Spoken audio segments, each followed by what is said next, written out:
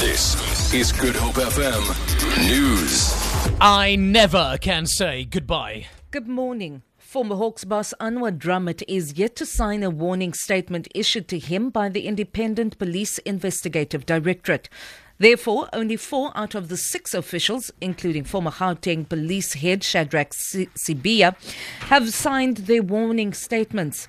The National Prosecuting Authority requested the signed warning statements before he takes a decision on whether to criminally charge the 6 for their role in the arrest and rendition of 5 Zimbabwean nationals in 2010. IPA's Robbie Rabu. We're still waiting for Mr. Dramat to come back to us with regard to signing the warning statement. If he doesn't sign, then automatically we'll be taking back the file back to the NPA for the final processing, whether he signed or not. Because he was given that chance to sign. If he doesn't sign, there's no problem. Then we take it back.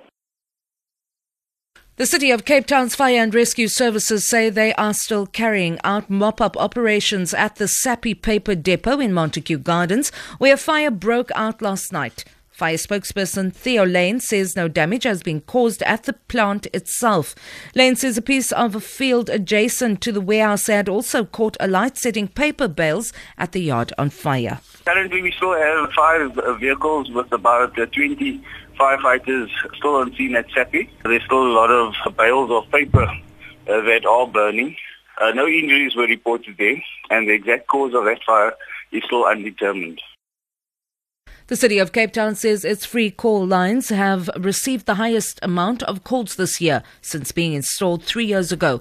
The facility can be used to contact the city for various inquiries and service requests, including account inquiries, and to report illegal dumping, water leaks, sewer blockages, street lights that are not working, potholes and damaged roads.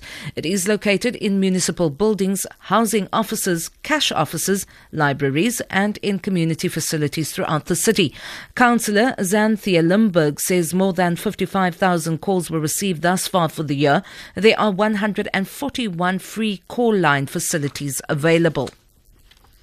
The Ethics Committee of soccer's world governing body FIFA will turn their attention to its Vice President and UEFA Chief Michel Platini in Zurich, Switzerland today. Platini won't be attending the hearing into a controversial payment he received from outgoing FIFA President Sepp Blatter 4 years ago.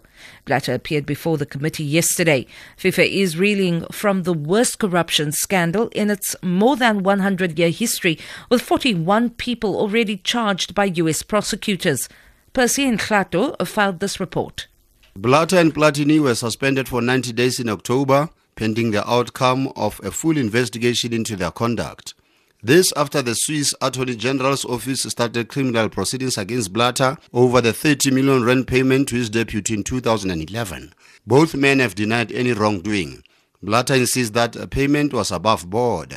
He says the two had a verbal contract and Platini was remunerated for work done for FIFA years before. Yesterday, Blatter spent 8 hours defending the payment to the committee made up of 4 judges. They too will focus on Platini, but his lawyers have indicated that he will boycott proceedings. He believes his case has been prejudged. A ruling in the matter is expected early next week. If found guilty, the duo could be banned from the sport for years. For Good Hope FM News, I'm Vanya Klucher.